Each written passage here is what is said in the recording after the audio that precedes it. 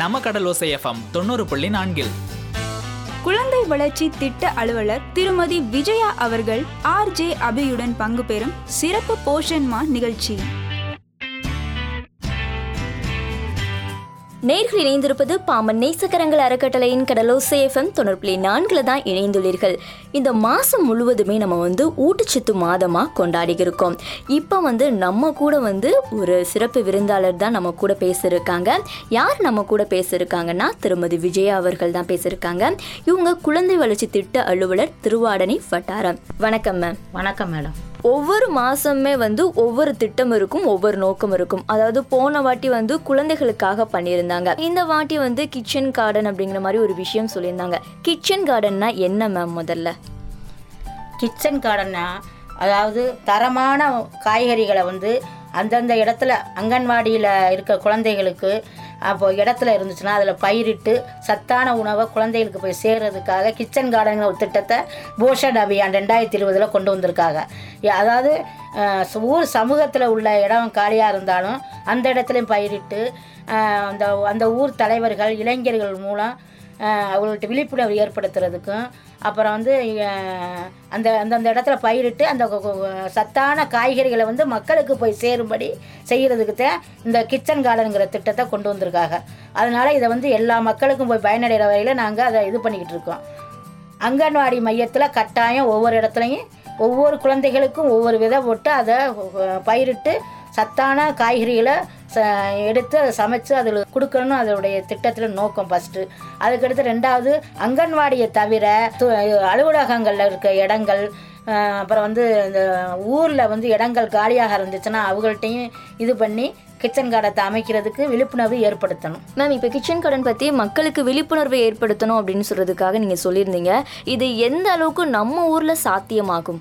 நம்ம ஊரில் பயிரிடுறதுக்கு இது கருகப்பிள்ளை, புதினா, இது புடலங்காய், பாவற்காய், பீக்கங்காய், கத்தரிக்காய், தக்காளி போன்ற வகைகளான காய்கறிகள் பயிரிட்டு நல்லபடியாக வரும். அதே மாதிரி கீரை வகைகள், அனைத்து கீரைகளும் தான் நல்லபடியாக விளையும் இந்த ராமநாதபுரத்தில். அதே மாதிரி இது புதினா, கருகப்பிள்ளை அந்த மாதிரி சத்தான காய்கறிலாம் விளைஞ்சிச்சுன்னா பிள்ளைங்களுக்கு உரமில்லாத இதை குழந்தைகளுக்கு கொடுக்கறதுக்கே இந்த திட்டத்தின் நோக்கம். அதனால் எல்லா இடத்துலையும் காய்கறி தோட்டம் அமைக்கிறதுக்கு விழிப்புணர்வு ஏற்படுத்தி அமைச்சிக்கிட்டு வரோம். எல்லா மையத்துலேயுமே கிச்சன் கார்டன் அமைச்சிட்டு வரோம். இப்போ இது குழந்தைங்களுக்கு அது பசுமையாக ஆக்கணும், அதுக்கப்புறம் குழந்தைங்களை தூண்டி விடணும், ஒரு வளர்ச்சி இருக்கிறதுக்காக தூண்டி விடணும் அப்படின்னு சொல்கிறதுக்காகத்தான் இந்த திட்டம் அப்படிங்கிற மாதிரி சொல்லியிருந்தீங்க. ஆனால் நிறைய பேர் வீட்டில் வீடு சில பேருக்கு சின்ன வீடாக இருக்கும், வீடே இருக்கிறதுக்கு இத்தினூண்டு தான் இருக்கும், ஆனால் இடமே இருக்காது. நிறைய பேருக்கு வீடு கொஞ்சம் 6 சென்ட் 7 சென்ட் 8 சென்ட்னு வச்சுருக்காங்க. இது எல்லார் வீட்டுக்கும் இந்த திட்டம் போய் சேருமா? அந்த இடம் இருக்கான்னு ஃபஸ்ட்டு தேர்வு செஞ்சுக்கிறணும். அதில் சின்ன இடத்தா இருந்தால் நம்ம கொஞ்சம் இடத்த தேர்வு பண்ணி அதில் இந்த இடத்துல நம்ம விதைகளை விதைச்சு நம்ம சத்தான காய்கறிகளை இது பண்ணலான்னு சொல்லி அவங்களுக்கு விழிப்புணர்வு ஏற்படுத்தணும். வீடு இல்லாதவர்கள்ட்ட மாடி தோட்டம் அமைப்பு தொட்டியில் 5-6 வகையான இதை வைக்கலாம், வச்சு அதை இது பண்ணி அது காய்கறி விளைக்கலாம். அதே மாதிரி குழந்தைகள் ஒவ்வொரு இடத்துலையும் போட்டால் பால்வாடியில் அங்கன்வாடி மையத்தில் போட்டு அதுகளுக்கு விதை போட்டு அதுகளே தண்ணி ஊற்ற சொன்னால் அந்த மாதிரி அதுகள் செஞ்சால் அந்த இதே வீட்லேயும் அதே மாதிரி செஞ்சு அதுகளுக்கு இது பண்ணும்.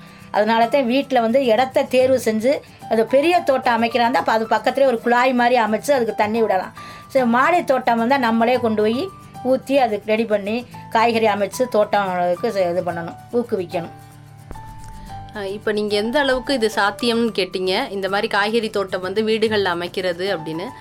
காய்கறி தோட்டம் வீடுகள் அமைக்கிறது எந்த அளவுக்கு சாத்தியம்னா, நம்மக்கிட்ட இடமே இல்லைனாலும் நம்ம அந்த காய்கறி ஒரு சின்ன ஒரு 2 தொட்டிலையாவது ஒரு செடி வளர்க்கணும் அப்படின்ற நம்ம எண்ணம் வரணும். நமக்கு ஒரு பச்சை மிளகா ஒரு தொட்டியில் கூட வச்சு வளர்க்கலாம். ஒரு தக்காளி செடியெலாம் ஒரு சின்ன சின்ன தொட்டிகள்லேயே வளர்க்கலாம். இப்போ போன்சாயின்னு கேள்விப்பட்டிருப்பீங்க. எவ்வளோ பெரிய மரமாக இருந்தாலும் ஒரு சின்ன இதாக ஒரு தொட்டிலேயே வளர்க்குறாங்க. அதே மாதிரி அந்தளவுக்கு நம்ம போன்சாய் அப்படின்லாம் போக வேணாம், ஒரு உதாரணத்துக்காகத்தான் சொன்னோம். இப்போ ஒரு சின்ன 2 தொட்டியில் தக்காளி விதை, கத்திரி விதை, மிளகா விதை இப்படி போடலாம். அது ஒரு பருவத்தில் ஒரு பூ பூத்து ஒரு காய் காய்ச்ச உடனே நம்மள அறியாமல் நமக்கு ஒரு சந்தோஷம் வரும். அப்போ என்ன பண்ண 2 தொட்டியாக வச்சுருக்கிறது நமக்கு என்ன ஆகும், ஒரு 4 தொட்டி வைப்போம். ஏன்னா அந்த இடமே இல்லைனாலும் காம்பவுண்ட் வால் இருக்கும், மாடி இருக்கும், ஏதாவது ஒரு இடத்துல நமக்கு அதை வளர்க்கணுன்ற எண்ணம் வந்த உடனேயே இடம் நமக்கு கண்ணுக்கு தெரிய ஆரம்பிச்சிடும். இதை வந்து மோட்டிவேட் பண்ணணும், மக்கள்கிட்ட வந்துட்டு அதோட விழிப்புணர்வை கொண்டு வரணுன்றதுக்காகத்தான் இப்போ எப்போவுமே அங்கன்வாடி ஒர்க்கர்ஸை நாங்கள் ஃப்ரண்ட்லைன் ஒர்க்கர்ஸ்ன்னு சொல்லுவோம். அது ஃப்ரண்ட்லைன்னா அவங்க தான் முன்னிருந்து செய்வாங்க. எங்களால் எந்த ஒரு இது வந்து அரசு எந்த திட்டத்தை செயல்படுத்தினாலும் நாங்கள் எங்களோட அலுவலர்கள் மூலமாக அங்கன்வாடி பணியாளர்களுக்கு அதை தெரியப்படுத்தணும்னா அவங்க தான் போய் மக்கள்கிட்ட அதை கொண்டு சேர்க்கறது. அப்போ அவங்கக்கிட்ட இதை வளர்க்கணும். முக்கியமாக அங்கன்வாடி மையத்தில் அந்த குழந்தைங்கள்ட்ட இருந்து அவங்களோட வளர்ச்சிகள் அங்கேருந்து தான் வந்து வெளிக்கொண்டு வர்றாங்க. எப்படின்னா சோசியல் டெவலப்மெண்ட் சொல்கிறோம், சமுதாயத்தில் எப்படி அந்த குழந்தைங்க சேர்ந்து விளையாடணும் இல்லை பழகணும் அப்படின்றது. மென்டல் டெவலப்மெண்ட் சொல்கிறோம், அந்த குழந்தையோட கரெக்டான அந்த மூளை அந்த பருவம் அந்த எப்படி வந்து கற்றுக்கிறது, போன் டெவலப்மெண்ட் அந்த எலும்பு வளர்ச்சி, இது எல்லாமே அந்த ஒரு 3 வயசுக்கு அப்புறம் அந்த குழந்தைங்கக்கிட்ட நல்லா வர ஆரம்பிக்கும். அப்போ அந்த குழந்தைங்களுக்கு என்ன தேவை, சத்தான ஆகாரம் தேவை.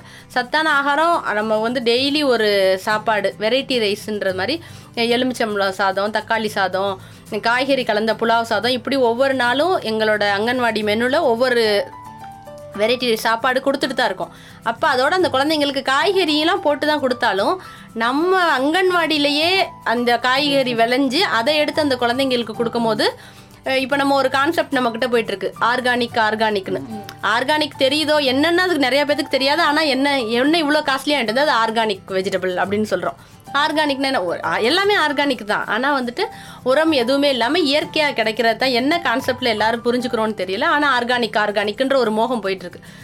ஆர்கானிக்கில் ஒன்றும் இல்லை, மண்ணிலேருந்து வர எல்லாமே ஆர்கானிக் தான். ஆனால் என்ன, நம்ம அதுக்குன்னு எக்ஸ்ட்ராவாக வந்துட்டு பெரிய விளைநிலங்களில் போடும் போது பூச்சிகள் பாதிக்காமல் இருக்க அவங்க சில உரங்களும் அந்த பூச்சி மருந்துகளும் தெளிக்கிறாங்க. அப்போ அதில் அந்த காய்கறியில் சத்து இருந்தாலும் இந்த இதுவும் அந்த பெஸ்டிசைடுன்னு சொல்கிற அந்த பூச்சிக்கொல்லி இதெல்லாம் சேரும் போது அதுவுமே நமக்கு கொஞ்சம் பாய்சன் உடம்புல கொஞ்சம் கொஞ்சமாக ஏற அது என்னாகும், ஒரு நாளைக்கு அது ஒரு பெரிய விஸ்வரூபம் எடுத்து ஒரு பெரிய நோயைத்தான் நம்ம கொண்டு வரும். அதனால இதையும் இது பண்ணுறதுக்காக இந்த குழந்தைங்களோட வளர்ச்சி அங்கன்வாடியில் தான் நிர்ணயிக்கப்படுது. அப்போ அந்த குழந்தைங்களுக்கு என்ன பண்ணணும், உரமில்லாத அந்த காய்கறிகள் சத்தானது கொடுக்கணுன்றதோட பேசிக் கான்செப்ட், பேசிக் நோக்கம்தான் இந்த அங்கன்வாடியில் வந்துட்டு இந்த வருஷம், அதாவது ஊட்டச்சத்து மாதத்தோட தீமா காய்கறி தோட்டம் அமைப்பதை ஊக்குவித்தல் அப்படின்னு சொல்லிட்டு ஒரு கான்செப்டில் அதை நாங்களே இது பண்ணுறோம்.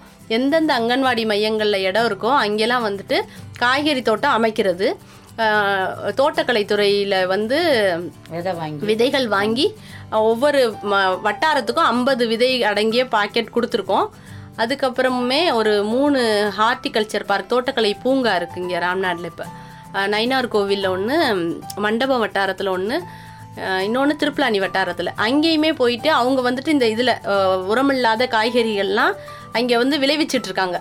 அங்கேயுமே போய் அந்த காய்கறிகள்லாம் நாங்கள் வாங்கி இந்த மாதிரி எடை குறைவான குழந்தைங்களோட பேரண்ட்ஸு, ஊட்டச்சத்து கடுமையான எடை குறைவு உள்ள குழந்தைங்களோட பேரண்ட்ஸுக்கெலாம் அதை நாங்கள் கொடுத்து இதை வந்து நாங்கள் அந்த விழிப்புணர்வை உண்டு பண்ணிக்கிட்டு இருக்கோம். இந்த மாதிரி குழந்தைங்களுக்கு சாதாரண சாப்பாடு மட்டும் கொடுத்தா போதாது, இந்த மாதிரி காய்கறிகள் மூலமாகவும் சத்துக்கள் எப்படி கொடுக்கணும் அப்படின்றத சொல்கிறோம். இந்த மாதிரி விஷயங்களை ஊக்குவிக்கணும் அப்படின்றதுக்காகத்தான் இந்த காய்கறி தோட்டம் அமைப்பதை நோக்கமாக கொண்டு வந்திருக்கோம் இந்த ஊட்டச்சத்து மாதத்தில். இன்னொன்று என்னென்னா சாம் அப்படின்னு சொல்லுவோம், சிவியர் அக்யூட் மால்நியூட்ரிஷன் அப்படின்னா கடுமையான ஊட்டச்சத்து குறைபாடான குழந்தைங்க. அந்த குழந்தைங்களுக்கு என்ன நோய்னாலும் ஈஸியாக அவங்கள வந்துட்டு அஃபெக்ட் பண்ணும். ஏன்னா பயங்கர ஊட்டச்சத்து குறைவாக இருக்கும்போது அந்த குழந்தைங்க நகண்டு கூட போக முடியாது. அவங்க நினச்சா ஒரு சின்ன விஷயம் செஞ்சால் கூட மூச்சு வாங்கும். எந்த ஒரு நோயினாலும் ஈஸியாக அவங்கள தாக்கிடும்.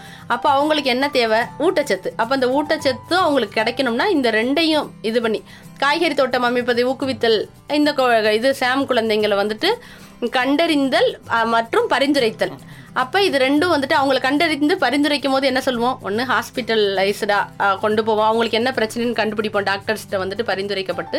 இன்னொன்று ஊட்டச்சத்து உணவாக கொடுக்கணும். அப்போ இந்த ஊட்டச்சத்து உணவு கொடுக்கணுன்றதுக்காக இந்த காய்கறி தோட்டம், இந்த ரெண்டையும் லிங்க் பண்ணி தான் இந்த மாதத்தோட செப்டம்பர் மாதத்தில் இந்த 2 தீமையும் முக்கியமாக கொண்டு வந்து இது பண்ணியிருக்காங்க. நாங்கள் அதை வந்துட்டு மக்கள்கிட்ட வந்து கொண்டு சேர்த்துக்கிட்டு இருக்கோம். மேம், நீங்கள் சொல்லும்போது ஒரு விஷயம் சொல்லியிருந்தீங்க, அதாவது வந்து ஒரு சின்ன இடத்துல வந்து நம்ம நிறைய காய்கறிகள் வச்சுருந்தோம்னா அதை வந்து நம்ம பார்த்து ஒவ்வொன்றா பராமரிப்போம். இப்போ வந்து நிறைய பேர் வீட்டில் சின்ன இடமா வச்சுருப்பாங்க, நிறைய காய்கறிகள்லாம் வச்சுருப்பாங்க. இப்போ இதை எப்படி பராமரிக்கணும், இதுக்காக தனி உரம் எதுவும் நம்ம போடணுமா, இல்லை வெளியிருந்து வாங்கிட்டு வரணுமா, இதை நீங்கள் கொஞ்சம் சொல்ல முடியுமா? இதற்கு வந்து நம்ம வீட்டிலே யூஸ் பண்ணுற முட்டை ஓடு, வெங்காயத்தோல், காய்கறி எல்லாம் யூஸ் பண்ணுறதெல்லாம் எடுத்து ஒரு டப்பாவில் வச்சு மக்கின விட்டி அதை போடலாம். சத்து மிகுந்த இதைத்தான் நம்ம சமைப்போம். அதோடைய இது பூரா அதில் போய் காய்கறி அது வேஸ்ட் பண்ணாமல் போகாமல் தண்ணியோடைய இது வந்து நம்மளுக்கு வேஸ்ட் ஆகாமல் இருக்கும். அதனால் அந்த மாதிரி பராமரிக்கலாம். உரம் போடாமல் நம்மளே உரம் இது பண்ணி போடலாம். டீ தூள், முட்டை ஓடு, இந்த வெங்காயத்தோல், காய்கறி எது இந்த கேரட்டு, பீன்ஸ் எல்லாம் நறுக்குனாலும் ஒரு இதில் போட்டு அதை மக்க வச்சு 2 நாள் 3 நாள் மக்க வச்சு மறுபடியும் அதுக்கு காய்கறி இது தோட்டத்தில் போடணும். போட்டால் நல்ல சத்து மிகுந்த உணவு காய்கறியாக நம்மளுக்கு கிடைக்கும். குழந்தைகளுக்கும் கொடுக்கறதுக்கு இதுவாக இருக்கும். இப்போ நம்ம ஊரை பொறுத்த வரைக்கும் உப்பு காற்று, அதுக்கப்புறம் மண்ணும் வந்து ஒரு மாதிரியான மண்ணுன்னு சொல்லுவாங்க. ஒரு மாதிரி செம்ம கலரில் ஒரு மண் இருக்கும், அப்புறம் கருப்பு கலரில் ஒரு மண் இருக்கும். இதில் வந்து மல்லிகை விளையும், அதுக்கப்புறம் வந்து கடலெல்லாம் விளைவிக்கலாம் அப்படிங்கிற மாதிரி சொல்லுவாங்க. இப்போ இந்த நேரத்தில் நம்ம ஊருக்கு ஏற்ற மாதிரியான காய்கறிகள், என்ன மாதிரியான காய்கறிகள்லாம் விளைவிக்கலாமே? ராமநாதபுரத்தில் வறண்ட பூமி அப்படின்னு தான் வந்து எல்லாருக்குமே ஒரு சொல்லுவாங்க. நிறையா தமிழ் சினிமாவில் கூட நம்ம பார்த்துருப்போம். ஏதாவது ஒரு டிரான்ஸ்ஃபர்னால் அது தண்ணி இல்லாத காடு ராமநாதபுரம். ஆனால் அப்படி சொல்லும் போது என்ன கான்செப்டில் வந்து தமிழ் சினிமாவில் அப்படி சொல்கிறாங்கன்னு தெரியல. நாங்கள்லாம் ராமநாதபுரம் மாவட்டத்தில் தான் இருக்கோம், பிறந்து வளர்ந்தது எல்லாமே. எங்களுக்கு அந்த மாதிரி எந்த கஷ்டமும் இதுவரை தெரிஞ்சல. எல்லா காய்கறியும் இங்கே வந்துட்டு எல்லாமே வந்துட்டு மற்றவங்களுக்கு எப்படி கிடைக்குதோ அதே மாதிரி தான் எங்களுக்கு இங்கே எல்லாமே. தண்ணீர் வந்து கொஞ்சம் வறட்சி, என்னென்னா மழை கம்மியாக இருக்கிறது மட்டும்தான். மற்றபடி இப்போலாம் வந்துட்டு கிணத்துலேருந்து வர்றது இல்லை போர் போட்ட தண்ணியிலேயே வந்துட்டு செடிலாம் வளர்த்தாலுமே நல்லா வருது.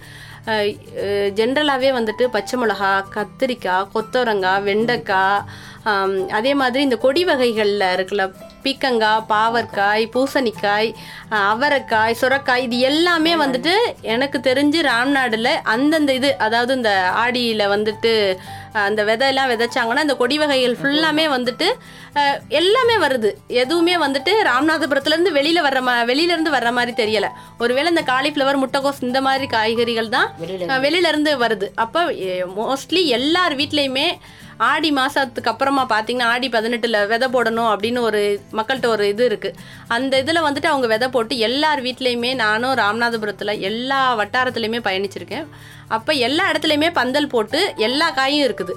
அதே மாதிரி தக்காளி, பச்சை மிளகா, கத்திரிக்காய், இது எல்லார் வீட்லேயுமே வருது. ஒரு சில இடங்களில் வேணால் மண்ணுக்கு ஏற்ற மாதிரி வராமல் இருக்கலாம். அப்போ அந்த மாதிரி நேரத்தில் என்ன பண்ணனா, தொட்டியில் அந்த மாதிரி இந்த செம்மண் எந்த மண்ணில் அது வருதோ அதை நம்ம எங்கேயாவது கிடைக்கும் போது அதை கொண்டு வந்து அதில் போட்டு ஒரு சில விதைகளை போட்டு நம்ம வளர்க்கலாம். அந்த இடத்துக்கு எப்போவுமே ஒரு இது சொல்லுவோம், டிராபிக்கல் ஃபுட்ஸ் அப்படின்னு ஒரு இது நாங்கள் ஒரு வார்த்தை சொல்லுவோம். டிராபிக்கல் ஃபுட்ஸ் என்ன அப்படின்னா என்னன்னா, இப்போ இந்த சீசனில் என்ன வந்துட்டு நமக்கு இப்போ ஒரு பப்பாளி காய்க்குது அப்படின்னா, ஒரு சில பேர் சொல்லுவாங்க வெயில் காலத்தில் பப்பாளி சாப்பிடாதீங்க, சூட்டை கலப்போம் அப்படின்னு. ஆனால் ஆக்சுவலாக இந்த மண் நம்ம வசிக்கிற இடத்துல உள்ள மண்ணில் அந்த பப்பாளி பழம் காய்ச்சி அதை நம்ம அந்த வெயில் காலத்தில் சாப்பிட்டாலும் நமக்கு அது ஒன்றும் பண்ணாது. அதுதான் டிராபிக்கல் ஃபுட்ஸ்.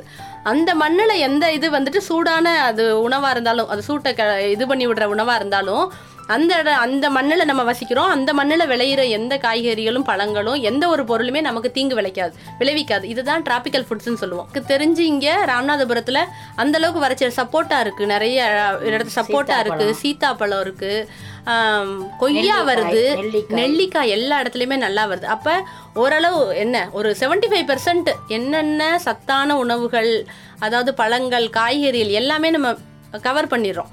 இப்போ பேசிக்காக எல்லார் வீட்லேயுமே டெய்லி காலிஃப்ளவர் செய்ய போகிறதில்ல, எல்லார் வீட்லேயுமே டெய்லி முட்டைக்கோஸ் செய்ய போகிறதில்ல. அப்போ எல்லார் வீட்லேயுமே முக்கியமாக இங்கே உள்ள நடைமுறைப்படி கத்திரிக்காய், வெண்டைக்காய், முருங்கைக்காய், கத்திரிக்காய் இதில் தான். அப்போ இதில் தான் அந்த குழம்பு வைக்கிறதா இருந்தாலுமே, பொரியல் பண்ணுறதா இருந்தாலுமே வெண்டைக்காய், கொத்தரங்காய் இந்த மாதிரி தான் இருக்குது. அப்போ சாதாரணமாக நம்ம டே டு டே லைஃப் ஒவ்வொரு நாளும் நம்ம செய்யக்கூடிய அந்த சமையலுக்கு என்னென்ன காய்கறிகள் தேவை எல்லாமே ராமநாதபுரம் மண்ணில் வந்துட்டு விளையுது. அப்படி ஒருவேளை சில இடங்களில் வந்துட்டு மண் வந்துட்டு அந்த மாதிரி நீங்கள் சொல்கிற மாதிரி மண் ஒவ்வொரு இடத்துல ஒவ்வொரு மாதிரி, இந்த கடற்கரையிலலாம் மண் வந்துட்டு ஒரு மாதிரி குறன்னு இருக்கும். அப்போ அதில் வராமல் இருக்கும்.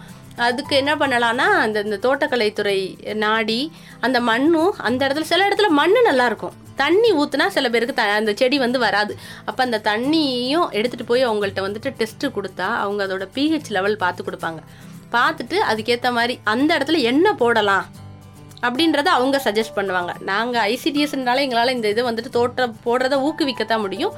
ஆனால் வந்துட்டு இப்போ கேவிகே கிருஷி விஞ்ஞான் கேந்திரான்னு சொல்லிட்டு, அதாவது கடலோர உவர் ஆராய்ச்சி மையம், அவங்களோட சேர்ந்து இப்போ நாங்கள் வந்து போன வாரம் ஒரு 40 அங்கன்வாடி பணியாளர்களுக்கு இந்த காய்கறி தோட்டம் அமைத்தலோட எப்படி அமைக்கணும், அந்த மண்ணை வந்து எப்படி இந்த பாத்தி கட்டுறோம் அப்படின்னா நம்ம சொல்லுவோம்ல, இந்த மாதிரி எப்படிலாம் அந்த இதை பண்ணணும் அப்படின்றதுக்கு ஒரு ட்ரைனிங் ஒன்று கொடுத்துருக்காங்க.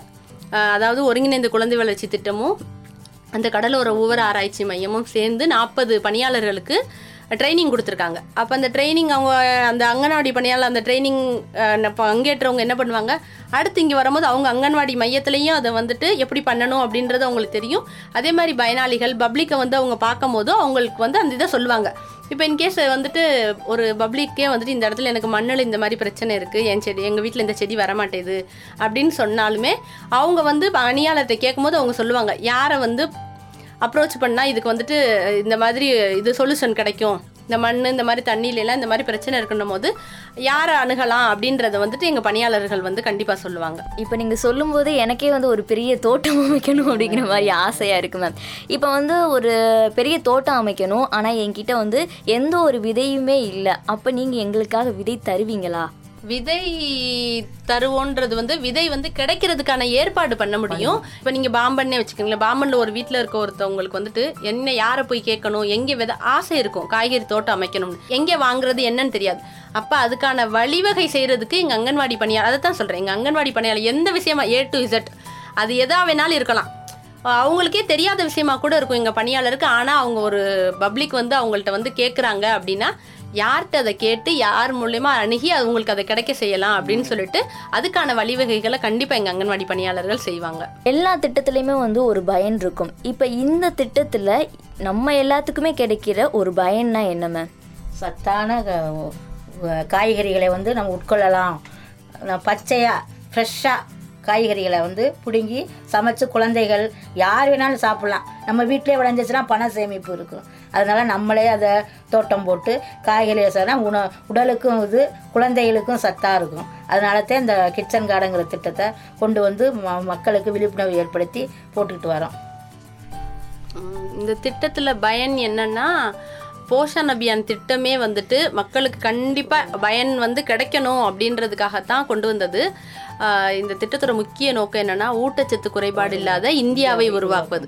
அப்போ ஊட்டச்சத்து குறைபாடு இல்லாமல் இருக்கிறதுக்கு நான் வந்து முதவே வந்து இந்த கடலோசை எஃப்எம்ல ஒரு தடவை பேசும்போது சொன்னேன், என்னென்னா வந்து நம்ம மைண்ட் செட்டை மாற்றணும். நம்மளால் முடியும், நம்மளால் செஞ்சிடலாம் அப்படின்ற ஒரு எண்ணம் வந்துட்டு மக்களுக்கு வரணும். அதுக்காகத்தான் இந்த போஷன் அபியானில் டெக்னிக்கல் சைடும் நிறையா வந்துட்டு மக்களை ரீச் பண்ணுறதுக்கு எந்த மூலியமாக மக்களோட பார்ட்டிசிபேஷனை இன்க்ரீஸ் பண்ணுறது அப்படின்றதுக்கும் டெக்னிக்கல் சைடாகவும், இன்னொன்று ப்ரோக்ராம்ஸ் ஓரியன்டாக, அதாவது நிகழ்ச்சிகளை நடத்தி அவங்கக்கிட்ட இருக்க பழக்க வழக்கங்களை மாற்றுறது. இது ரெண்டும் தான் இந்த போஷன் அபியானோட முக்கிய இது. இதுக்கு முன்னாடி வர வந்துட்டு வெறும் அவேர்னஸ் ப்ரோக்ராம் அந்த மாதிரி தான் இருந்தது. மக்களோட அந்த பங்களிப்பு இதெல்லாம் வந்துட்டு ஒரு என்ன சொல்ல டாக்குமெண்டேஷன் பண்ணுற மாதிரி ஒரு எந்த ஃபெசிலிட்டியும் இல்லை. ஆனால் இந்த போஷன் அபியானில் 2 விதமாக இருக்குது. அங்கன்வாடி பணியாளர்கள் எல்லாருக்குமே தொலைபேசி கொடுத்துருக்காங்க, அதாவது ஆண்ட்ராய்டு ஃபோன்ஸ் கொடுத்துருக்காங்க.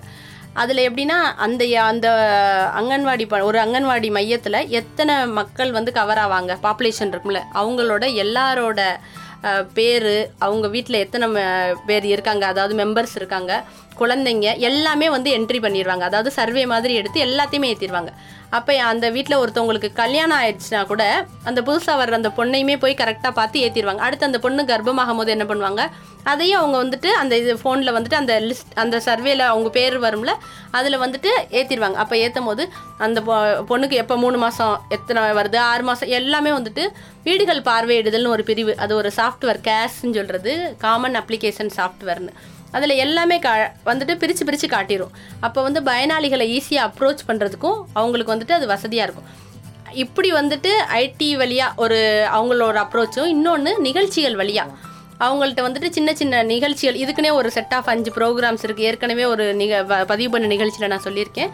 அந்த 5 நிகழ்ச்சிகள் மூலமாகவே மக்கள்கிட்ட இருக்க நடைமுறை பழக்க வழக்கங்களை மாற்றுறது.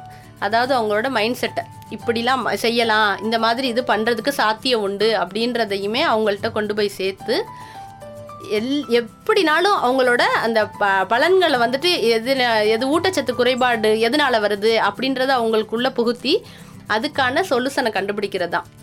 இப்போ இந்த காய்கறி தோட்டத்தோட இதுவுமே வந்துட்டு இந்த ஊட்டச்சத்து குறைபாடு இல்லாத இந்தியாவை உருவாக்கும்னா அது நம்ம நினைக்கணும், நம்ம கையில் தான் இருக்குது. எதுக்கு அடுத்தவங்களை வந்து நம்ம நாடி இருக்கணும். அப்போ நம்ம இருக்க இடத்துலையே இந்த கான்செப்டை நம்ம கொண்டு வர்றோம். அப்போ இப்போ அங்கன்வாடி மையத்தில் ஒரு குழந்தை வருது, அந்த குழந்தைகிட்ட சொல்லி செடி வளர்க்குறோம். அந்த குழந்தையவே ஒரு கப்பில் தண்ணி கொடுத்து ஊற்ற சொல்கிறோம். நாள் அந்த குழந்தை அது இன்ட்ரெஸ்ட்டாக செய்யும். எந்த குழந்தையுமே மாட்டேன்னு சொல்லாது, எல்லா குழந்தைங்களும் சேர்த்து செய்யும் போது அப்போ அந்த குழந்தைய சொல்லலாம், நீ தண்ணி ஊற்றும் போது இந்த செடி பூத்து இந்த காய்ச்சிருச்சுன்னும் போது அந்த குழந்தைக்கு ஒரு சந்தோஷம் வரும். யாருமே செடி வளர்க்கணுன்னா யாருக்கும் பிடிக்காமலாம் இருக்காது. பிடிக்காம வளர்த்தா கூட ஒரு காயோ ஒரு பூவோ பூத்த உடனே ஒரு சந்தோஷம் வரும். ஒரு சின்ன ரோஸ் செடி வாங்கி வச்சுட்டு ஒரு பூ பூத்தா எவ்வளோ சந்தோஷம் வரும். உடனே அதை ஃபோட்டோ எடுத்து ஸ்டேட்டஸில் வச்சு எங்கள் வீட்டில் பூத்தது அப்படிலாம் போட்டுட்டு தான் நம்ம இருக்கோம். அப்போ அந்த குழந்தைக்கு அந்த இதை இது பண்ணிவிட்டு சாப்பாடு அந்த காய்கறியை வச்சு சமையல் பண்ணி அந்த குழந்தைக்கு போடும் போதும் நீ தண்ணி ஊற்றின செடியிலேருந்து வந்தது, நீ வளர்த்தது அப்படின்றது அந்த குழந்தைக்கு நம்ம சொல்லும் போது இதில் இவ்வளோ சத்துக்கள் இருக்குது அப்படின்னு அந்த குழந்தைக்கு அந்தளவுக்கு புரிஞ்சிக்க முடியலாம். நம்ம சொல்லும் போது அந்த குழந்தைக்கு மனசில் அது இதாயிடும். அப்போ அந்த குழந்தை என்ன பண்ணும், அது கொஞ்சம் போக போக அம்மா கிட்ட சொல்லணும், வீட்லேயே அதே இது பண்ணும். அப்போ அந்த குழந்தை அப்படியே வரும்போது இப்படி ஒவ்வொரு குழந்தைக்குமே இந்த கான்செப்டை உள்ளே புகுத்திட்டோம்னா அந்த குழந்தைங்க வளர வளர இனி என்னாகும், இப்போ வீட்டு தோட்டமாக இருக்கிறது அப்புறமா அந்த குழந்தைங்க வீடே பெருசு பின்னாடி வந்து கட்டும் போது கூட அதுக்காக இடம் விட்டு கட்டுற மாதிரி இருக்கும். இந்த மாதிரி பயன்களை சின்ன சின்ன விஷயங்கள் மூலமாக பெரிய பலன் அவங்களுக்கு கண்டிப்பாக கிடைக்கும். இதுதான் இந்த திட்டத்தோட நோக்கம். ஒரு தோட்டம் அமைக்கிற மனசு நேரமும் தான் வேணும், இருந்தால் போதும். நம்ம தோட்டம் சின்னதாக நம்ம தோட்டம் அமைக்கலாம், ஒரு இதில் அமைக்கலாம், 2 தொட்டியில் அமைக்கலாம். வீடு பெருசாக இருந்தால் அதை மனசும் நேரமும் தான் தேவை, வேறு வேறு ஒன்றும் தேவை கிடையாது. அதனால் கட்டாயம் எல்லாரும் இதை மாதிரி கேட்டு எல்லார் வீட்லேயும் தோட்டம் அமைச்சு சத்தான காய்களை சாப்பிடும்படி கேட்டுக்கொள்கிறேன். அதே மாதிரி இந்த மாதிரி நம்ம வீட்டில் வந்துட்டு இடம் இருக்கவங்க மண்ணில் வந்து செடி இது வைக்கிறோம், காய்கறிகள் பழங்கள் இந்த மாதிரி செடிகள் ஊண்டலாம். இடம் இல்லாதவங்க தொட்டிகளில் வைக்கலாம். நிறைய வந்துட்டு இப்போ வீடியோஸுமே வந்துட்டு நெட்டில் பார்த்தோம்னா மாடி தோட்டம்னு போட்டால் நிறையா இருக்குது. அந்த இதை ஒரு கிளான்ஸுக்கு பார்த்துக்கலாம்.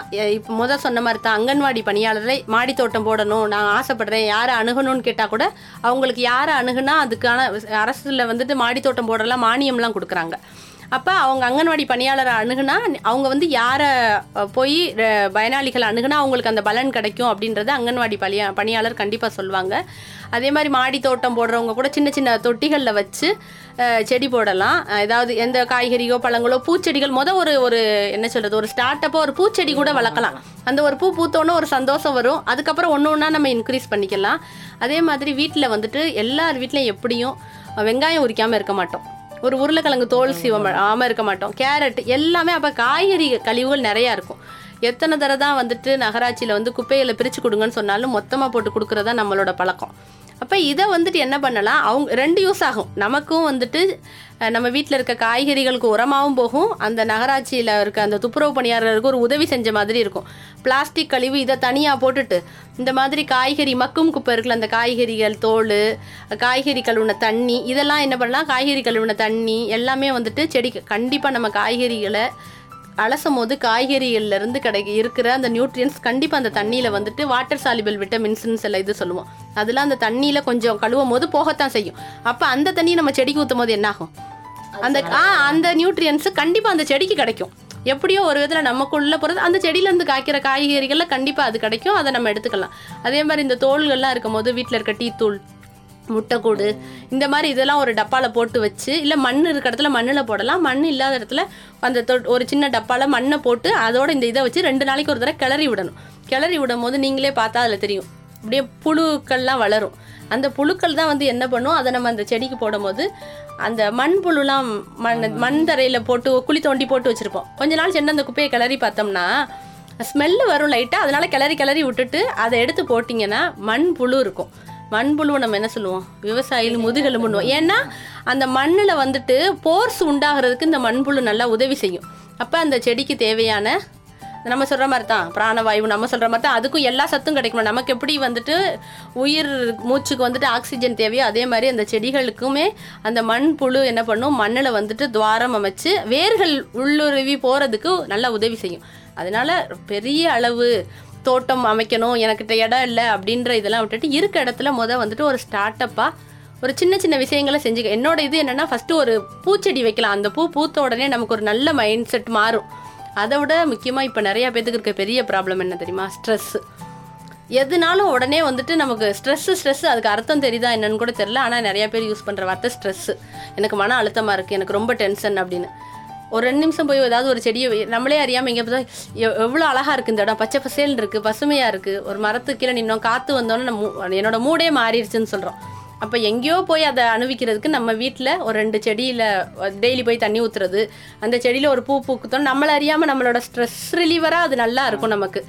அதனால் இந்த சைக்காட்ரிஸ்ட்லாம் சொல்லுவாங்க, தொட்டாச்சினிங்கி செடி வளர்த்தா அது ஒரு ரிலீஃபாக இருக்கும். நம்ம தொடுவோம், அது சுருங்கும், அப்புறம் கொஞ்சம் நேஞ்சண்டு விரியும், நம்ம போய் நம்மளை அறியாமலே தொடுவோம், நமக்கு அறியாமல் அது ஒரு சந்தோஷமாக இருக்கும். அது வந்துட்டு ஒரு சைக்காட்ரிக் ட்ரீட்மெண்ட்டில் இந்த தொட்டாச்சினிங்கி செடியெல்லாம் நல்லா யூஸ் பண்ணுவாங்க. அதே மாதிரி நம்ம வந்துட்டு நம்ம வீட்டில் இந்த செடியெலாம் சின்ன சின்ன ஒரு காய்கறிகளோ இல்லை பழங்களோ பூச்செடிகளோ வளர்க்கும் போது நமக்குமே அது வந்து ஒரு ஸ்ட்ரெஸ் ரிலீவராக இருக்கும். அப்படின்றனால இது எல்லாருமே வந்து இது ஒரு முயற்சியாக பண்ணி பார்க்கணுன்றது எங்களோட திட்டத்தோட முக்கிய நோக்கம். கண்டிப்பாக அதை ஒரு ஸ்டார்ட் அப்பாக செஞ்சு ஒரு என்ன சொல்கிறது, ஒரு காய்கறி தோட்டமாகவே வீட்டில் எல்லாம் இப்போ வந்து ஒரு 2 நாளைக்கு ஒரு தடவை அது கிடைக்கிறது. இனிமேல் நம்ம தோட்டத்தில் இருக்கிறத வச்சே நம்ம சமைக்கிற மாதிரி அவங்களோட என்ன நடைமுறை பழக்க வழக்கங்கள் மாறணும் அப்படின்றதான் எங்களோட ஆசை. நன்றி, வணக்கம். நன்றி. அதாவது சின்ன வயசில் இந்த விஷயம் சொல்லுவாங்க, செடிகள் கிட்ட நம்ம பேச பேச பேச அந்த செடிகள் ரொம்ப வேகமாக வளரும், நம்ம பேசினா நல்லா கனிகள்லாம் தரும் அப்படிங்கிற மாதிரிலாம் சொல்லியிருக்காங்க. அப்போயே வந்து ஆசைப்பட்டு ரோசா செடிலாம் வளர்த்த காலம்லாம் இருக்குது. ஆனால் இப்போல்லாம் வந்து நேரமும் இல்லை காலமும் இல்லை, மேம் சொன்ன மாதிரி தான் அப்படியே ஓடிக்கிட்டே இருக்கிறனால எல்லாத்தையுமே மறந்தாச்சு. ஆனால் திருப்பியும் வீட்டு தோட்டம் போடுங்க, இது உங்களோட குழந்தைங்களுக்கும் நல்லதாக இருக்கும். ஏன்னா வந்து பசுமை பசுமைன்னு சொல்லிட்டு எல்லாரும் பேசுகிறோம், ஆனால் அதை நம்ம மறந்துட்டோம். திருப்பியும் கொண்டு வரணும்னா அது குழந்தைங்கனால தான் சாத்தியம். அதுக்கு இந்த கிச்சன் தோட்டம் கண்டிப்பாக அவசியம். சின்னதாக போட்டால் கூட நம்ம பெருசாக பயனடையலாம்னு சொல்லிட்டு எங்ககிட்ட நிறைய விஷயங்கள் சொன்னோம். உங்கள் 2 பேருக்குமே ரொம்ப நன்றி மேம். நன்றி, வணக்கம்.